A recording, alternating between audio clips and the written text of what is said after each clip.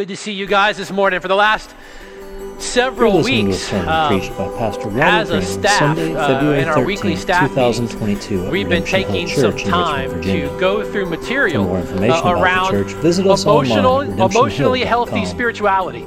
And in particular, what emotionally healthy spirituality has to do or how it impacts the relationships we have with other people. It's been really good. And like 2 or 3 weeks ago, the actual title of the unit that we spent time on as a staff was this: Stop mind reading and start clarifying expectations.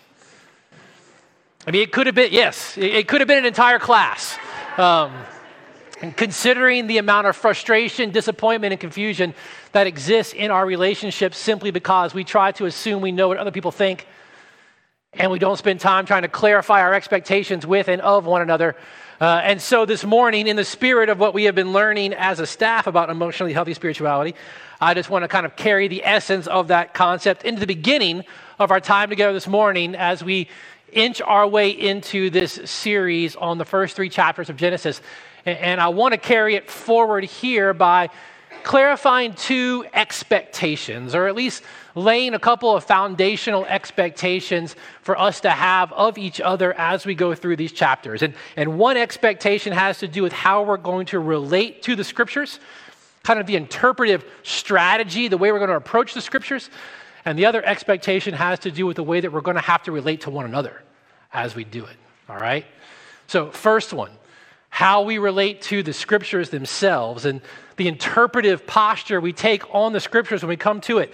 I want to be very clear that in the next several weeks, however long we're in these first 3 chapters, do not come with the expectation that this morning is going to be Robert's weekly hot take on the culture from Genesis, all right?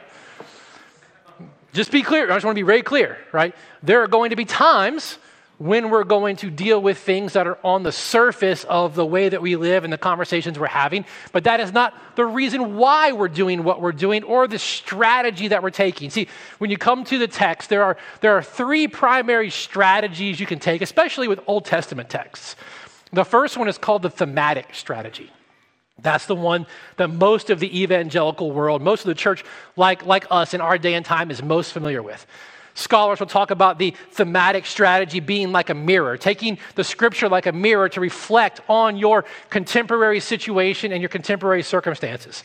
And that's how most of us are familiar with coming to the Bible, in particular these Old Testament texts. And in itself, there's nothing wrong with that. Jesus and the New Testament writers do it fairly often. What does the writing of the Old Testament have to say about what they were going through? It's okay. And so we're going to do that some. The challenge with living in this thematic strategy and approach to the text in particular is that it misses the fact that the text, as God inspired it and Moses wrote it for the generation going into the land, has its own priorities. There is an original audience for which it was written. And that audience and that writing had a priority.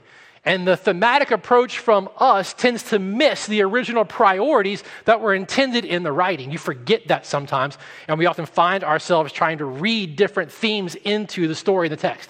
So we're going to have to be careful. We're going to do it some because it's a valid way to interpret and approach the scriptures because it does reflect back on us in our lives, but it's not the only thing. The other way that we tend to approach texts like this is known as the historical strategy. And the historical strategy doesn't treat the text like a mirror that reflects. It treats it more like a window through which you look through. And you can trace God's activity from where we are, the story of creation, and then in the book of Genesis, all the way through Joseph into his descendants. And what the historical interpretation strategy does is it tries to focus on what God did through different periods of time. And again, it's very significant. It's useful. We're going to be doing it some, even this morning some. But like the thematic strategy, it tends to often miss the original significance that God intended for the original audience, which is very important to understanding what was actually written. Which gives us the third strategy, which is known as the literary strategy. And as one Old Testament professor said, it's not a mirror that reflects back or a window we look through, but it's more like a portrait. He said a literary work of art designed to impact its original audience in particular ways. And so in one way or another, every theme that we'll think about, that will be reflected back upon, and every historical record that we'll walk through was designed to accomplish this original goal. And so we are going to be moving in and out of all three strategies at various times and opportunities. So if you are coming with the expectation, again, that this is going to be the weekly hot take on our world from Genesis, you might be disappointed sometimes. And the same disappointment may exist for those of you that don't want to hear anything about what the Bible has to say about the life we live and the world that we're in, okay? So that's the expectation one, right? How we're going to come at the text. But that gets us to the other one, which probably is a little more crucial, and that's how we're going to relate to one another as we go through it. The expectation is, as we go through these chapters and things are reflected from the scriptures back to us, we do look to see what God intended for his people as he wrote it, as he inspired these things. It is going to require that you and I have patience and humility and charity with one another. We are going to find ourselves over and over again confronting issues that Christians have debated and landed in different places on for centuries. In his book, A Gentle Answer, Scott Sauls said the whole idea of being for something has gone out of style. Instead, we prefer to speak about and preach about an angry gospel about whatever we've decided to stand against. And we're going to have to be very careful with how we relate to one another in these things. How do we do that in the presence of disagreement? And the way we're going to have to go about doing that is remembering something that we spent some time on, if you were with us at all, back when we were going through Paul's letter to Timothy, and that's the idea of theological triage. It's an old idea, but in the last year, Gavin Ortlund wrote a book, we talked about it through that series, called Finding the Right Hills to Die On, and it's trying to understand rightly how we understand and respond to the necessity and the urgency of different theological ideas. He puts them in three categories or orders or ranks, and generally, historically, in talking about this, that's how it works. There are first rank issues, first order theological issues, and these are doctrines and theological issues that you cannot deny and still call yourself a Christian. You cannot believe less than these things, right? These things have been summed up for centuries in creeds like the Apostles' Creed and the Nicene Creed. And when it comes to first order issues or first rank issues, they require the church to have courage and conviction to live and speak on. In fact, these are the issues, the doctrines of the Bible, the doctrines of theology that the church throughout history has been willing to die for. That's what a first rank issue is: the nature and character of God, the nature and character of Christ, the substitutionary atonement of Christ. These are first rank issues. But then we come to second rank issues. These things are urgent to the church, but not necessarily essential to the gospel. They're urgent to the church. They have urgency and impact on how the church orders herself, how the church functions. But these are not things that are essential to a saving faith in Christ. They're not essential to the gospel. They're very important and very urgent. These are the kinds of doctrines and issues that denominations and associations and networks and different groups begin to define the contours of their association around. Things that impact the way the church functions together. Doctrines and ideas that, while they are not salvific in themselves, in a local church like ours, deep disagreement on them might make unity difficult, because they're very important and essential to the way the church functions. And in relation to these second order issues, we need wisdom and balance, because we're going to have to navigate different practical and relational issues with nuance. And then you come to third rank issues, right? We're going down the line. Third rank issues are important issues to Christian theology for sure, but they're not essential to the gospel and not necessarily even urgent for the church. They're important, and in our relationships together, we're going to need patience and resilience, and at the same time, a humility that refuses to fight and divide over these things. One New Testament professor who'd been talking about this for a long time, he actually takes this third rank and splits it into two. He has four. And he says the distinction between these two in this third rank are there are certain topics, certain doctrines, certain theological concepts that within the church it's healthy that we debate about. You would debate for your understanding of these things, but even lower than that, there are some doctrines and theological concepts that you're just going to have to decide for on your own and live your life. Right? That's just what they are. So there are things the church has historically been willing to die for, things the church tends to separate, divide in healthy ways over to live out the urgency of the gospel, things that as individual Christians we're going to have to debate about and decide on. And as you and I begin this journey in the first 3 chapters of Genesis, I just want you to know from the jump that the majority of the stickiest things we're going to talk about fall into the second and third rank issue. They're not really first rank issues. And so what that means is that some of us who are a little hair-triggered on wanting to make everything a first rank issue, we're going to have to learn humility and patience and charity with our brothers and sisters in Christ. It's going to be a challenge. But in that same book, A Gentle Answer, that Scott Sauls wrote, he reminds the church that as Jesus befriends us as sinners, reforms the Pharisee inside of us, and disarms the cynic in our heart, we find him not only an example, but the transformative resource that can inspire and empower gentleness in us. And because Jesus has covered all of our offenses, we can be among the least offensive and easily offended people in the world. Wouldn't that be amazing? If the church was known to be the least offensive and easily offended people in the world. So I want you to know from the beginning with an expectation, we're not going to solve these issues that have been around for centuries. But by God's grace, they can become a means of him making us more and more like Christ in the way that we relate and respond to one another in them. I mean, I was reminded of a story when I was living back in Nashville.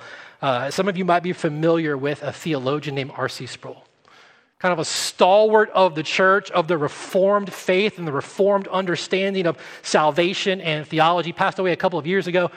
He had come to Nashville to do a series on a weekend, a Friday through a Sunday, at Christ Presbyterian Church in Nashville. It's a big church in Nashville. And he came and he taught on Friday, Saturday, and Sunday, and then did 2 sessions of Q&A, open mic Q&A.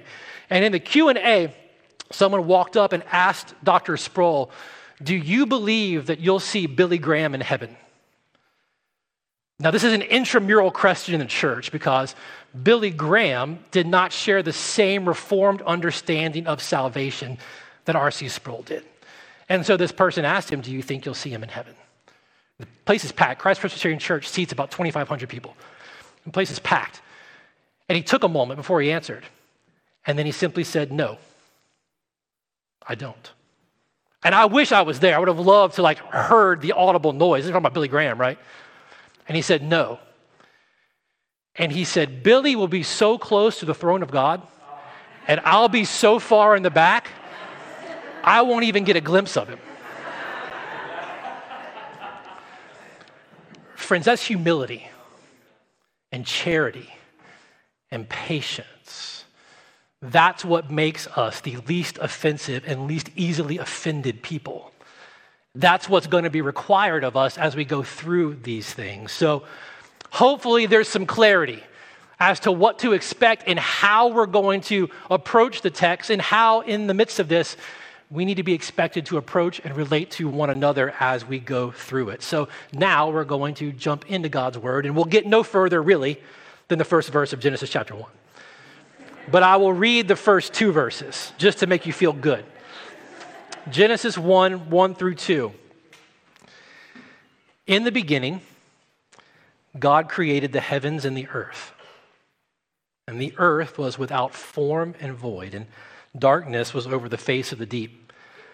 And the Spirit of God was hovering over the face of the waters. Speaking of triage and first order issues, the oldest creed in the Christian church is the Apostles' Creed. For centuries, it has defined the first rank or first order issues of the church. You can believe nothing less than what's in the creed and call yourself a Christian. And the creed starts off this way: I believe in God the Father Almighty, creator of heaven and earth. It's a first order issue. See, more than just the beginning to the story, Genesis chapter 1, and in particular what we'll discover in the first couple of verses, God lays out for us bedrock foundational truths on which our hope and faith are constructed and rooted and grounded. And so it would be a travesty for us to move too quickly past these things. And so this morning, in the time we have left, I just want us to consider what's actually there. What in the very beginning here is God in his grace exposing us to. And we're just going to consider the words that are there and what they happen to be saying. So in the beginning, God created the heavens and the earth. Now, I hope it doesn't come as a surprise to you that God himself is the subject of the very first sentence in the scriptures. You can't go too quickly past that, because if we miss that, we're going to miss everything. Understanding him as the subject begins to set the expectations for us to have a right understanding of our relationship to him. So be very careful as you read it that you read what's actually there. It doesn't say, in the beginning, you. It doesn't say, in the beginning, God created you. He is the subject of the story. In fact, if you read through the first chapter, and we'll be getting into it in more detail in the coming weeks, God dominates this chapter in every single way. 35 times in just as many verses, the name of God is repeated. It's as though at the very beginning, Moses is constantly pressing in on those who would hear and those who would read that God is the central focus. And if he's the central focus, what is it that we begin to learn about him from what's being said right here? So when we read Genesis 1:1 and we confess as a church that we believe in God the Father Almighty, when we say that, Almighty is a word that is used to try to capture all the fullness of the characteristics and the attributes that make God God.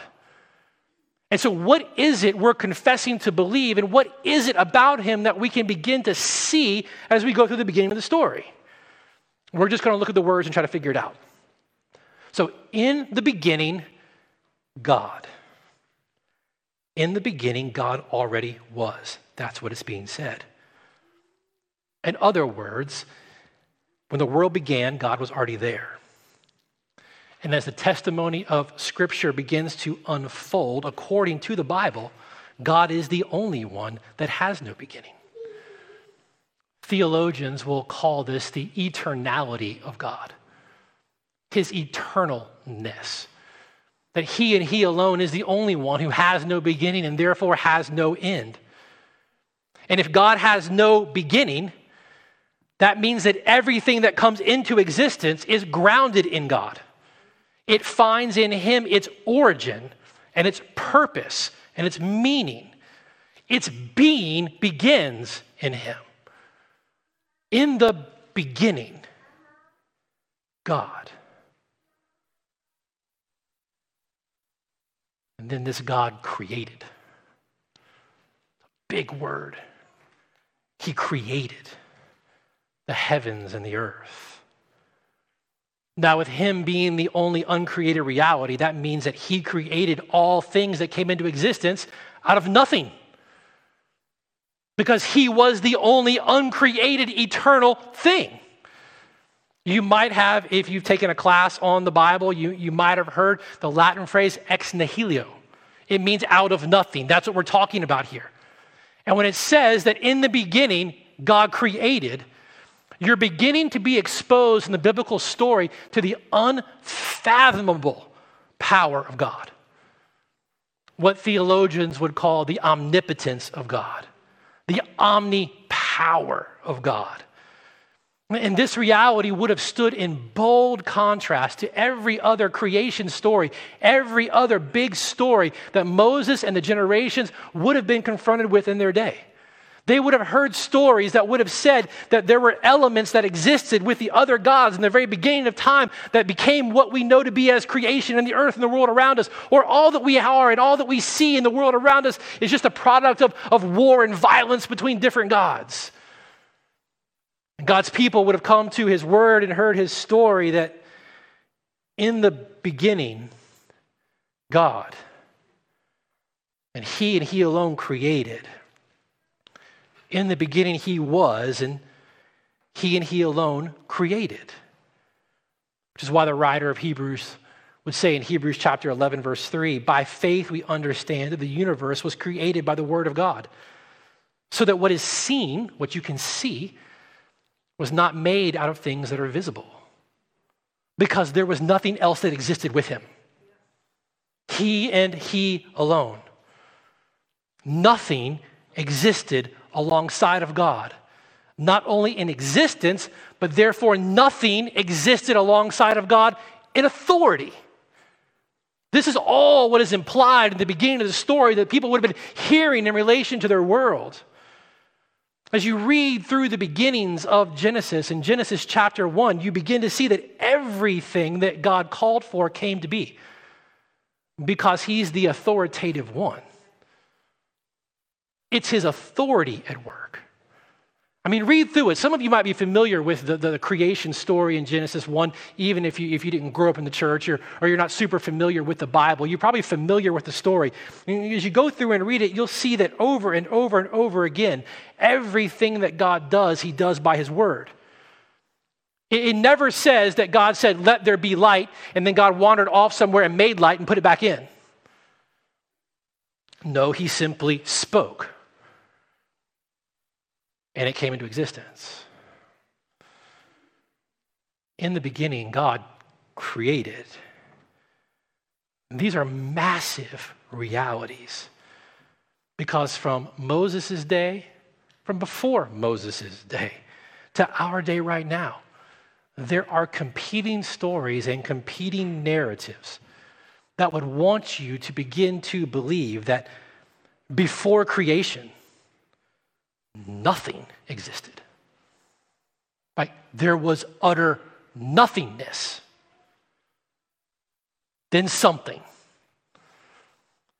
Something came from nothing. And the story would impel you to look at that which exists, and you begin to logically use your reason to deduce that because there is something, there must have been something in the beginning, and say, no. There was nothing, and then everything came to be. There are other stories. These were similar stories in Moses' day. They're still here now. There's a similar story that would say there wasn't nothingness. It wasn't like utter nothingness and then something. There were these impersonal things that were present, like impersonal primary particles, within which was the latent potential for everything that you and I see and experience now. They were there in the beginning. And we'll talk about these things in the weeks to come, but you realize that the movement from the utter impersonal to the personal is an absolute barrier for modern materialism and modern naturalism. And much to the chagrin of writers and philosophers and professors you may experience, they haven't figured all this out. And the burden to go from the nothing impersonal to everything with reason is a tall barrier. But these are the stories.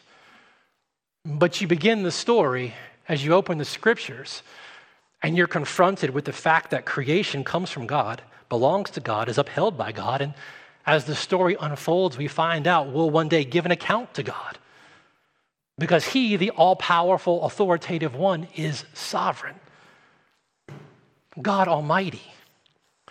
But here's what I want you to understand as well from the beginning of the story, right? I'm trying not to go too far out of the beginning, just the beginning of the story. His power that we see on display in creation in Genesis chapter 1 isn't raw, impersonal power as you and I tend to think about power. And you begin to get a glimpse of that and a hint of that in the very beginning when you read, in the beginning, God created. The term used for God there is the Hebrew word Elohim. Now that is a plural noun. It's plural. And you're beginning to get a hint of something that's going to be spoken about and referenced throughout the Bible about the nature of God. The three persons of the one true God. A Trinitarian reality is being whispered in the very beginning of the story, right? In verse 2, it's the Spirit of God that is hovering over the faces of the waters and the darkness of the deep. It's God in his fullness and person that's going to say, as we get to it, let us make him in our image and likeness. And what I want you to understand in relation to his character and his attributes and his nature, just from the beginning of what we can begin to uncover in the words, I want you to understand this. I have to jump a little bit forward, so I'm breaking my own rules. But in John 17, in Jesus' high priestly prayer, the prayer he prays for the church, for his disciples and those who would come after him, a prayer he prayed for us before he went to the cross. He speaks in a bit about his eternality with the Father and the Spirit, and that for all of eternity, they have been glorifying one another, glorying in one another, glorifying each other, living in a relationship together for all of eternity. So before creation, before anything that is came into existence, the Father, Son, and the Spirit had been enjoying, praising, honoring, and loving one another. That was the context of the personhood of God for all of eternity, which means the creative power we see displayed in Genesis chapter 1 is a power that comes out of the context of that relationship of love and praise and glory and honor within the Godhead.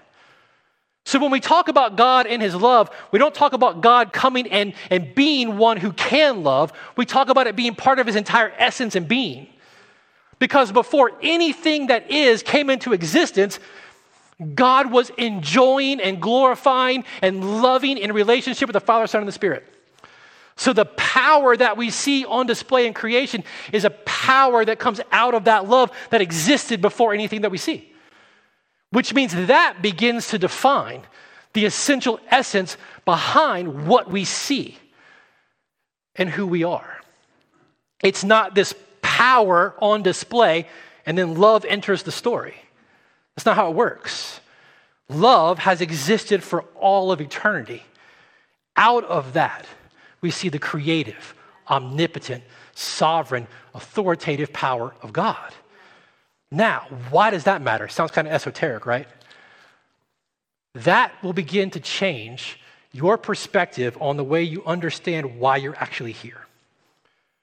Right? The competing stories of our world would want us to begin to believe and buy into the idea that the essence of why we're here is ultimately about power.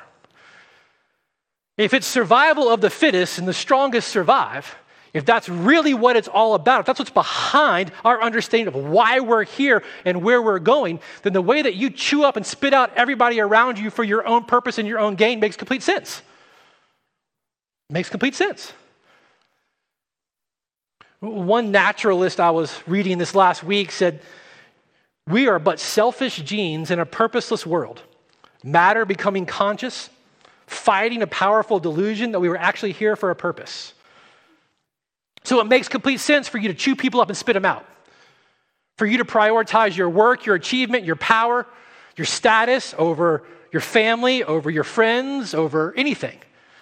Because if power is ultimately what this whole thing is born out of and moving towards, then sure. But the Bible tells a completely different story. It wasn't power that love entered. It was a power that was born out of an eternal love that's always existed. So Greek Orthodox theologian, Callistos Ware, he said the world was not created unintentionally or out of necessity. It was not automatic emanation or overflowing from God, but it was the consequence of divine decision to act in love. We should not think of God the manufacturer or God the craftsman, but of God the lover. By voluntary choice, God created the world in love. And this love, that's the context for the power we see on display. doesn't speak of any kind of deficiency in God at all, right?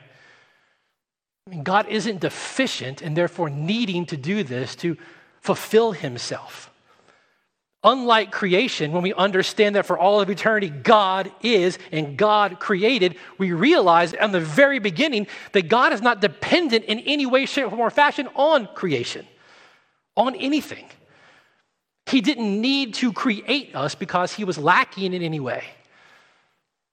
Right, I love how Peter Jones, he's a New Testament scholar, he said God didn't bring the world into being so that he could be loved or love as if there was something lacking in him at all, or he was in a state of being needful of something else outside of himself in order to be complete.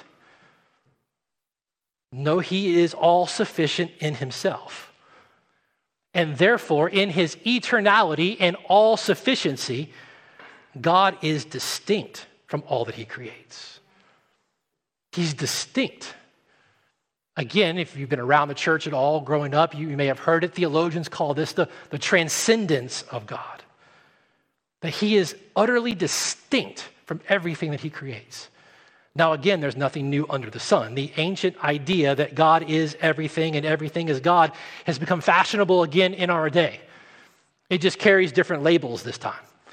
It was popular in the days of Rome and Greece. It was rampant in the tribal cultures that Moses and the Israelites would have come across. It's still rampant in many of the tribal cultures around the world today. Technically, you may have come across the term pantheism, but that's what this is talking about. That God is everything and everything is God.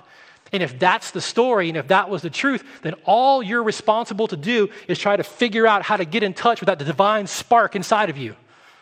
Because you're God. The divine's there. You just have to figure out how to get back to that divine spark. Release that thing. Figure out that life force and get to it.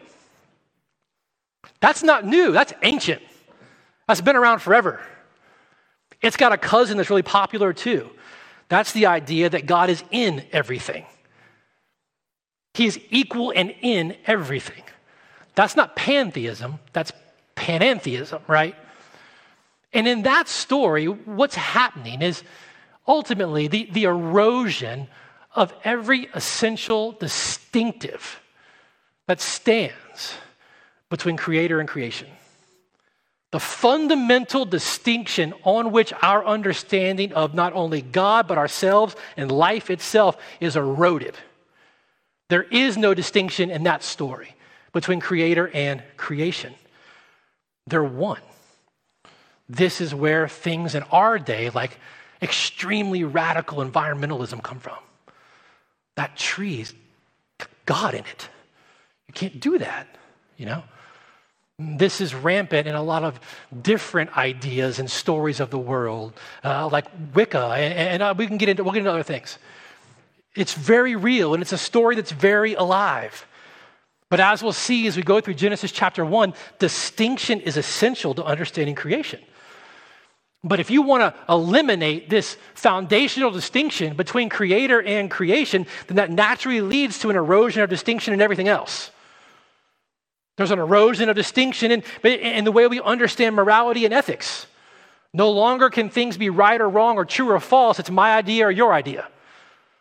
Because if there isn't a transcendent being by which we understand what is right, what is wrong, then we can't begin to evaluate things on those measures. The distinction is gone. There are all kinds of distinctions that God makes that are essential to understanding him and his world. But in the very beginning of the story, what we hear, what we see is that in the beginning, God created. Which means there's God and there's everything else. And as you read the story, and as we go through the story, what you'll begin to see are more attributes, invisible attributes, and natures and characteristics of God on display. You read the story and you'll be struck by the beauty, that everything he makes is beautiful. And it's a reflection of his beauty and his creativity. It's why you and I can find ourselves now standing on the edge of an ocean or up on a mountain or looking at something in nature and with no predisposed idea to experience it, find ourselves in awe of what we're seeing. Because it's reflecting something of him. You see it as you go through the story. That everything he makes and the way that he does it is ordered Again, the distinctives and the distinctions that he makes in creation are so vast, but they reflect something of his intention and his order. And that everything that he does and the way that he does it is always directed towards the ends that he desires. It's a reflection of his order and his nature. And not just that, we go through the story without even having to see it explicitly said, and you'll be struck as you go through the story of the wisdom reflected back in the created order. I mean, have you ever thought about the fact that God knew how to do everything? I think we just take that for granted, right? Like, he's all wise. Yeah. Have you ever thought about that? Like, have you ever realized that the way that things function and the way they came into being, he understood and knew? It's a reflection of his wisdom. And as you read the story and understand that while he is self-sufficient and distinct from his creation, he's not uninvolved with his creation. He's the opposite of the uninvolved, disinterested God of the modern world, of what you might have heard in school called deism. God is actively involved with his creation. Theologians call this the immanence of God. The transcendence is his utter distinctiveness from his creation. His immanence is his activity with his creation. In the very beginning, from his spirit hovering over the face of the waters to walking in the garden with Adam and Eve, God is not a distant idea. He's not an it or a force or a principle. He's a personal he whom we can have a relationship with, who has revealed his character to us. Carl Henry was a great church statesman, and Henry said that God loves us so much that he forfeits his personal privacy that his creatures might know him deeply. God forfeits his personal privacy so that you and I might know him. And Paul told the church that what can be known about God is plain. Romans 1. What can be known is plain because he's made it plain. How did he make it plain? Paul said in Romans 1, for God's invisible attributes, namely his eternal and his divine nature, have been clearly perceived ever since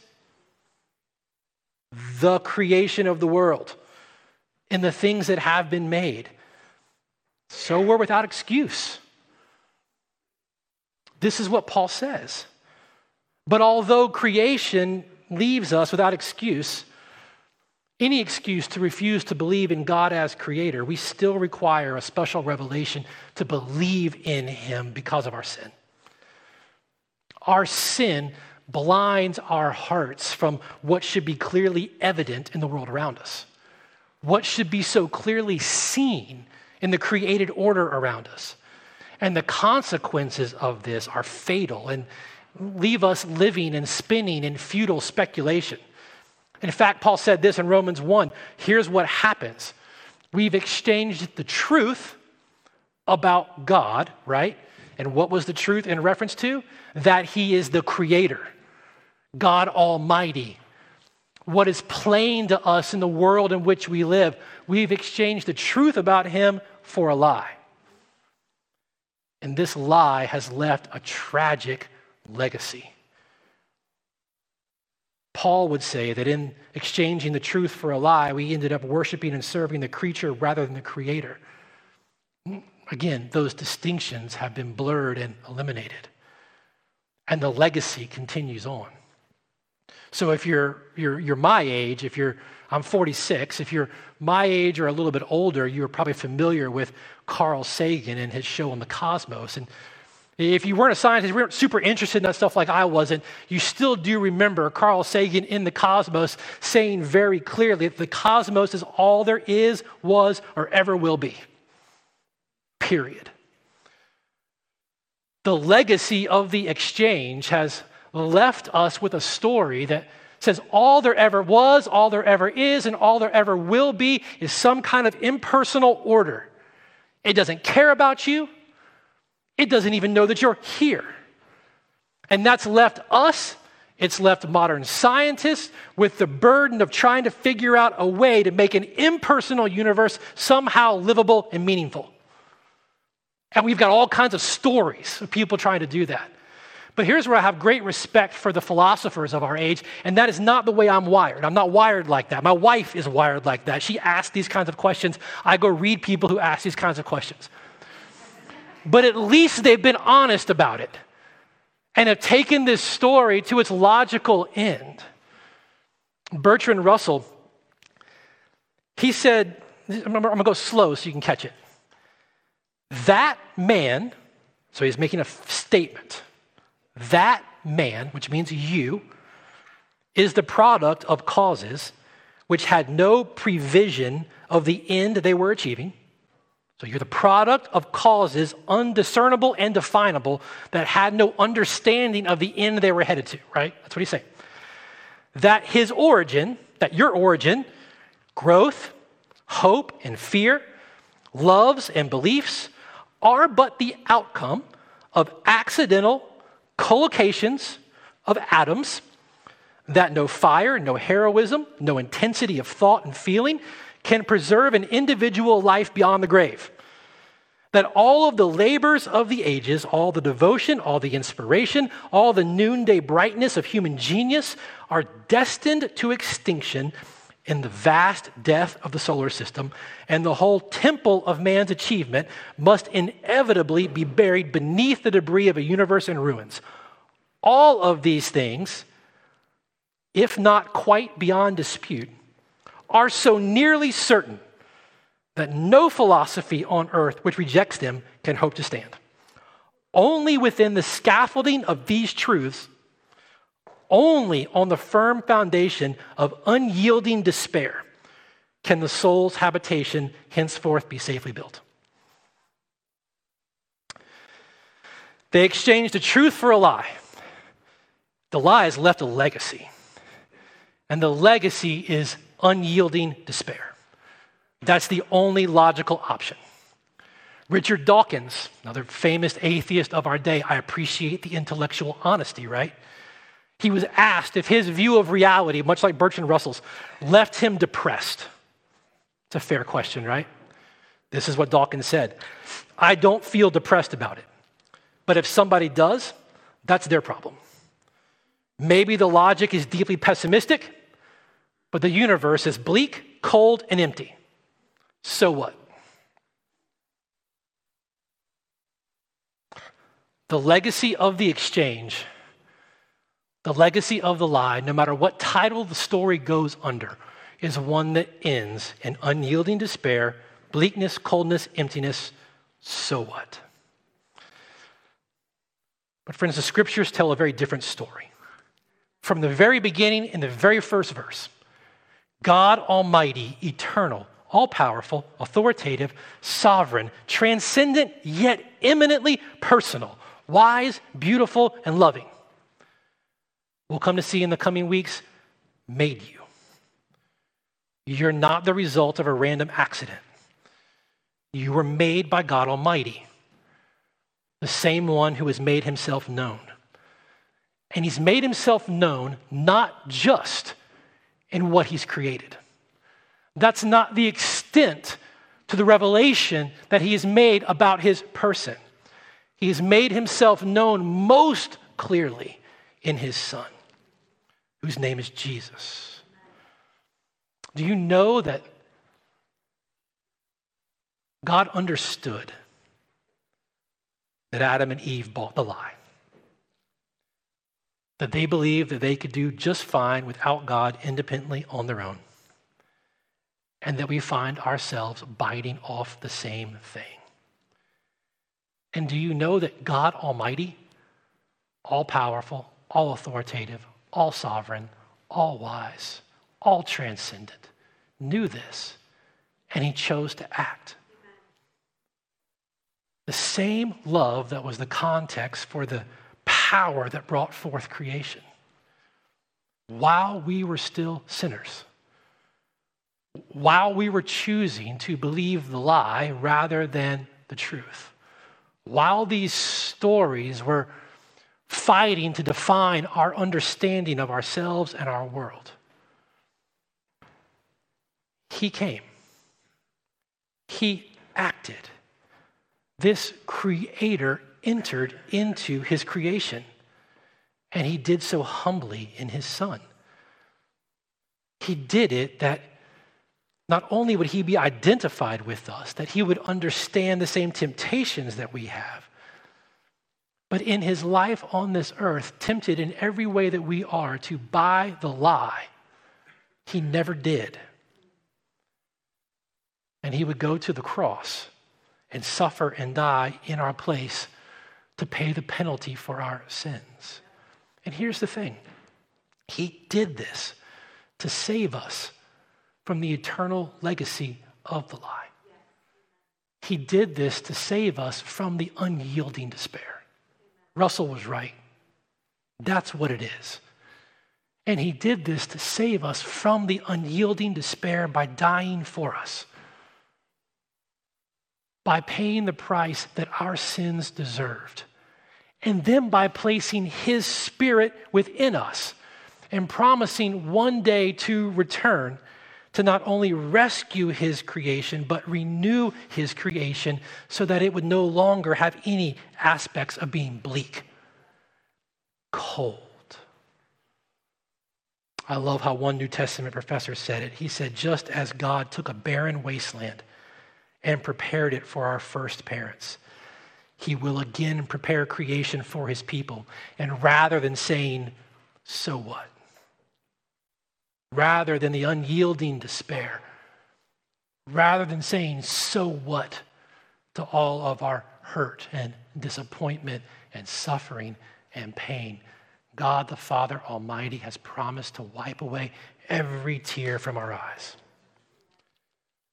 This is why the church for centuries has said it can be nothing less than this, but I believe in God the Father Almighty, creator of heaven and earth, and in his Son, Jesus Christ. Friends, this is what you and I are confessing. This is what you and I are proclaiming to believe as we respond to God's word each week as we receive communion together. So in just a moment, we're going to give you a couple of minutes to reflect on God's word and consider what God by his Holy Spirit might be stirring in your heart or beginning to lead you to respond to him in various ways. We're going to give you some time to reflect on that. But after that, if this is your confession, I believe in God the Father Almighty, creator of heaven and earth, and in Jesus Christ, his only Son, you're going to be invited to come forward, to take a piece of bread, remembering Jesus' body broken in your place for your sin, to dip it in a cup, remembering his blood spilled for the forgiveness of your sins. And as you do that with your whole body and your whole being, you are making that confession. You are proclaiming your confidence and your faith in God the Father Almighty and his Son. And you'll be invited to do that. And if you're here this morning and you would say that's not your confession, I just want you to understand we are glad that you are here. Stick with us in the coming weeks. I want you to know that just your presence here with us this morning is evidence and testimony to God the Father Almighty already being at work in you. So we're glad that you're here. And for those who could say, this is my confession, in a moment you'll be invited to come forward and respond. But we're going to give you a couple of moments to reflect. So let me pray and then we'll begin to respond. Father, we thank you this morning that for all the ways and the magnitude that you are other than us. You've chosen to reveal yourself to us in the most personal of ways. By being for us, we could never be for ourselves, and paying a price for our sin that we could never pay. That we would know you. Not just information about you, but that we would know you as God the Father Almighty. Lord, we ask this morning by your Holy Spirit, through your word, that you would help us to see the fullness of your divine nature and invisible attributes, Lord, that we would not miss the magnitude of who you are and the depth of how you've loved. Lord, we ask that you would do that this morning in Jesus' good name. Amen. You've been listening to a sermon preached by Pastor Robert Greene at Redemption Hill Church in Richmond, Virginia. For more information about the church and to hear other sermons like this, visit us online at redemptionhill.com.